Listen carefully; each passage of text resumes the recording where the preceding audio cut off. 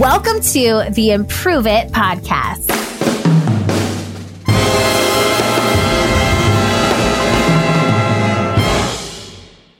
Improve It peeps. Welcome to episode 184 of the Improve It podcast with our special guest, Jay Fields. If you have not listened to episode 183 of this show, please press pause, go back and take a listen. It is one of the best conversations I think I've ever had on this show. I really was in this place when we recorded it that I needed to hear these words and this conversation. You can hear in this episode how I feel physically grounded. She saw this physical change in me in this episode particularly. And it was just absolutely what I needed in that moment in my day to come back into my body and be present with myself. We had this impactful conversation that I know that you're going to love. And it's all about reducing stress, how you can be in more control and in your body. So enjoy this conversation with the incredible Jay Fields.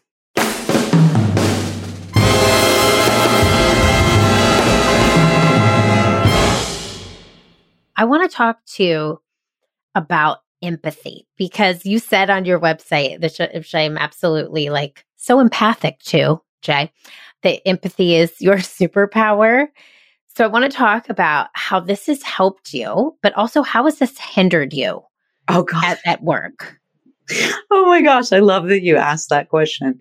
It makes me think about how I think it was about 6 years ago, maybe 6 or 7 years ago, I did the Strengths Finder for the first time. Yep. Okay. And it came up as empathy was my number one. And I was like, first off, I was pissed. I was like, what? That's not a strength. Yeah. Empathy has screwed me my whole life.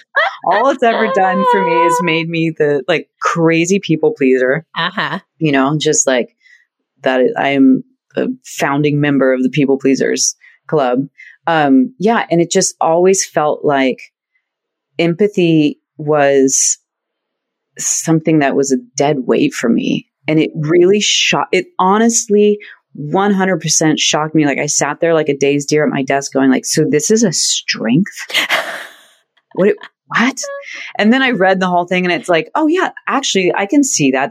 I need to have empathy in order to sit down and talk with people and have them feel safe enough to open up and talk about their feelings and all of that. But yeah, the way it hindered me was that I felt like I was always so aware of how everyone else on a team was feeling or anyone I was working with or clients that I was working with.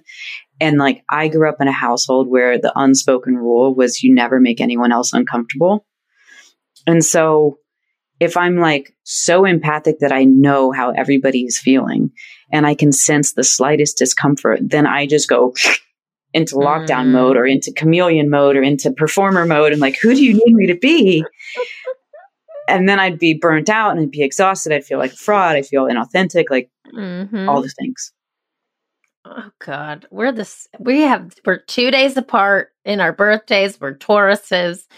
And we are the same in this superpower, my friend. Yeah, right? Everything you just said, I'm chameleon check, perform, yeah, burnout check. Okay, so that's sort of how it hindered you. But how have you seen it really support you in your leadership? How has it really how have you benefited from it? Well, first thing is I started to learn how to give it to myself, which was another mind-blowing moment where it's I've been giving this empathy to everyone else my whole life and not to myself. Just those little bits of of course I feel this way. That makes sense to me, as opposed to the inner dialogue that was usually if you weren't so sensitive, you wouldn't be so hurt right now. Buck up or, so empathy really started to help me as a leader once I could give it to myself, because that capacity to self-soothe is what I needed to actually have authenticity, confidence, real connection. because without it, it just feels too risky. It feels like you're every day jumping into a pool of piranhas, and there's never going to be any healing. Yeah. Yes. Oh, Jay. Absolutely. I'm literally like, this is exactly the topic I have a keynote about. I'm writing a book about it, because I will tell you that it took me 40 years to learn that I had to empathize with myself first. Yeah. Yeah. And you know what? Some people don't get there. Yeah. Like 40 years is pretty freaking good if you're living on this planet with the like the society that we grew up in, and all the messages is like, when do you ever get told that you get to have empathy for yourself or modeled for what it looks like? Yeah. I know, it's such an interesting concept, and I really never fully understood it until I actually achieved it, or like strive for it on a daily basis. And so it's such a different way of living than I was. Yeah.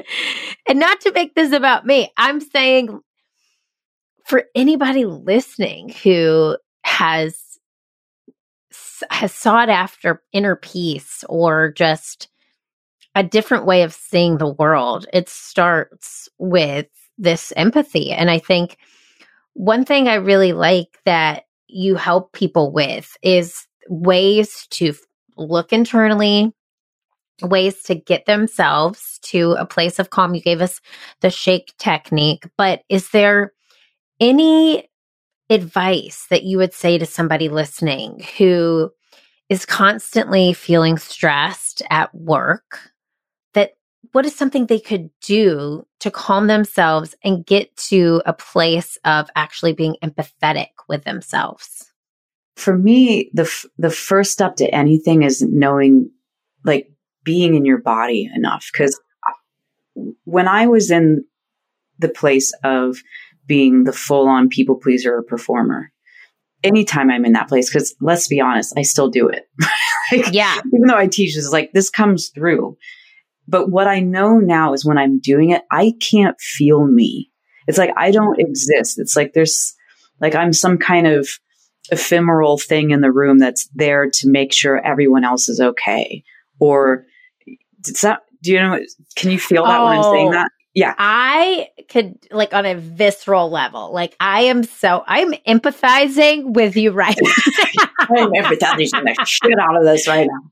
Right. So for me, like, in my own experience and the work that I do with people, the very first step is always like, you have to know you have a body. You have to actually feel that you can take up space. And the kind of the double-edged sword of this is that if you are feeling anxious or you're feeling stressed, being aware of your body in the very beginning, it's going to feel unpleasant. You're going to be like, oh my gosh, it's like a freaking carnival in here.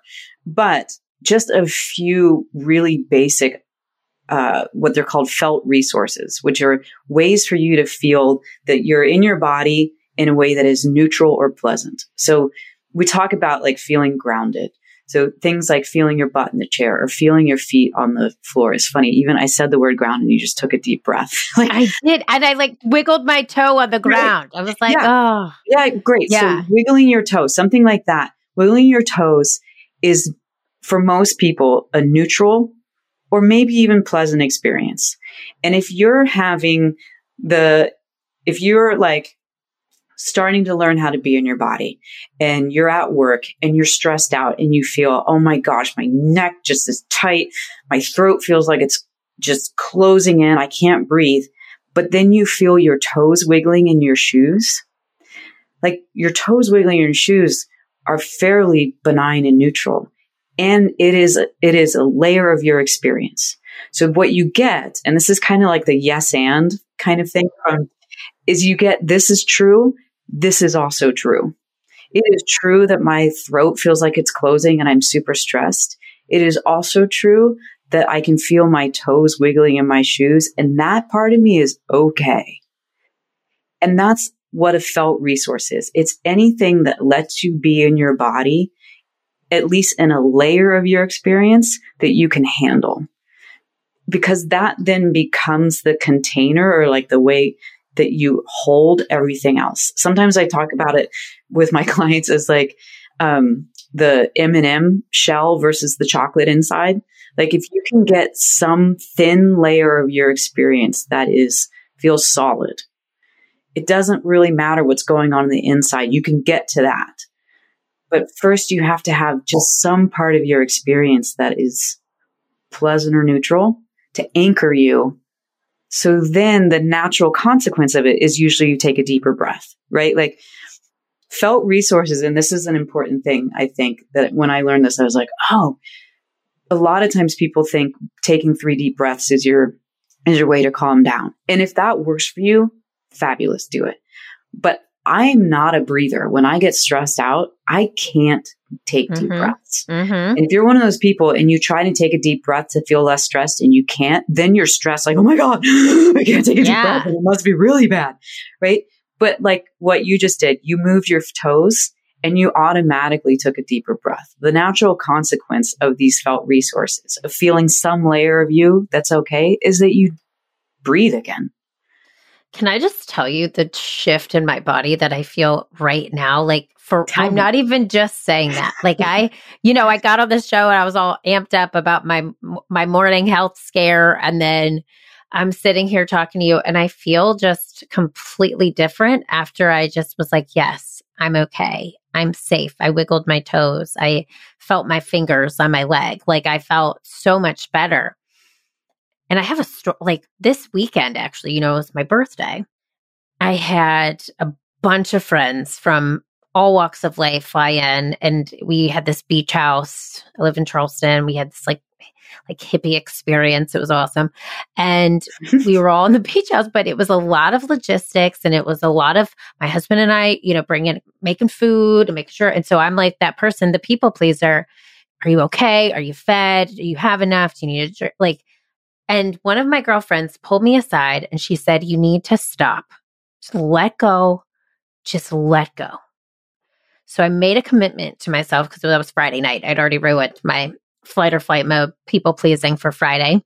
I said, Saturday, I'm going to wake up my actual birthday and I'm going to ground myself. I'm going to do a meditation and then I'm going to just be. I'm not going to take care of people. I'm just going to be. The contrast of my experience in just 24 hours was crazy because I wasn't stressed. I wasn't physically running around trying to do all the things.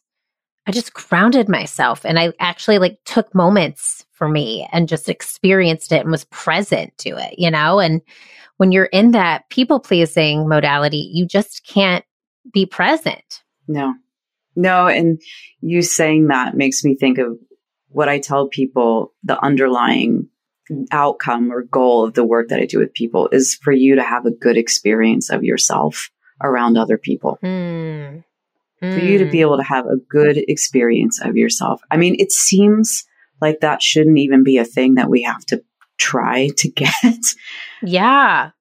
And what I hear in what you said is part of it is that you had a skill set that you could do that. Part of it was that you had a paradigm in which you could even make that choice, meaning that there is a part of you separate from the people pleaser and the performer who actually knows that you get to not people please and perform. And I think that's the other piece. When it comes to my work with people, I have 3, I call it the relational rewire, and it has 3 parts. And the first one is let's learn how to be in your body and know how to regulate your nervous system, because that's key to knowing how to do anything else. Because if you're in high rev all the time, you're never going to make a different choice. So we've got to get there. The second part is what I call reframe. And that is where this looks like therapy. This is where we go in and we learn, what are the paradigms you grew up in? And what did you learn about what it means to be a good person? And what do you do with emotions? Because right there, what you just said about switching on Saturday into I'm just going to be, if you don't have enough personal work to know that that's an option, it doesn't ever happen, right? And then the third part of the work that I do with people is relate. And this to me is where like the rubber hits the road. And this is where we learn a different language, because if you know how to regulate yourself and be in that socially engaged place, you have reframes around what it means to be a good person and like how to be with your emotions and be in a relationship. The last part of it is, how do you actually talk to people? Yeah. Because if you're used to having the language of people pleasing and performing, it sounds different than the language of relating as a whole person. And there's our word. There's our intention. Whole person. Whole person. I am so here for this, Jay. Like, it just, you know, when you need to hear stuff on a certain day, today is that day. And it makes so much sense. And I love, so part of the thing I think about with this whole conversation is, yes, I think I spent 40 years not having, this was like a therapy session for me. This is not, I'm hoping welcome. It resonates to the listeners. Yes. So, but it's like, I'm telling you this story because I hope it allows other people to follow suit. For 40 years, I did not understand my body. I didn't understand when I had tense shoulders, when my neck was stiff, when my back was aching, that I was stressed. I just kept plowing, right? And pleasing. Right. That was just how it was default. Yeah. And I was like, okay, well, you know, she's whatever. And I just moved through it. I think as I became more aware, my own higher self, myself, I now see those shifts in my physical self and I feel viscerally different. And so on Friday, when I was having those people-pleasing tendencies, my shoulders were aching. And I was like, all right, something has to change. And I'm going to tell you, I had so much, like once I grounded myself and I gave myself that reframe that you mentioned, and I had those tools, and I know not everybody has those tools, but I have worked hard to develop them. The conversations that I had on Saturday, I have fake eyelashes, Jay. I lost like 20 fake eyelashes from tears. I was in it. I felt so grateful and present and happy and just, you're right. The words change, the actions change, right? Because we've shifted our thoughts, which shifted our words, which shift our actions. And it just all feels so congruent and beautiful. And I love the work that you're doing. Oh, thank you. Thank you. I love that you get it. I can feel it in you and I can see it in your face too. It's funny, like when I'm with clients and they first show up and they've had a morning like you did. Yeah. There's like this, the eyeballs are big and tense. And then like slowly over time, their cheeks soften and like the wrinkles go away in the face. And it's like, oh yeah.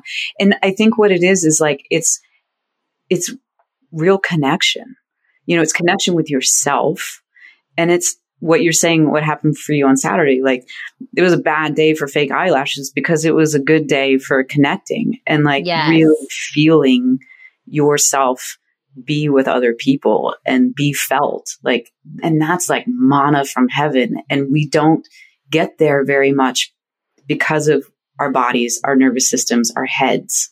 Yes. Oh my God. I love this. I could literally, I want to just talk to you all day because I'm so here for all of this.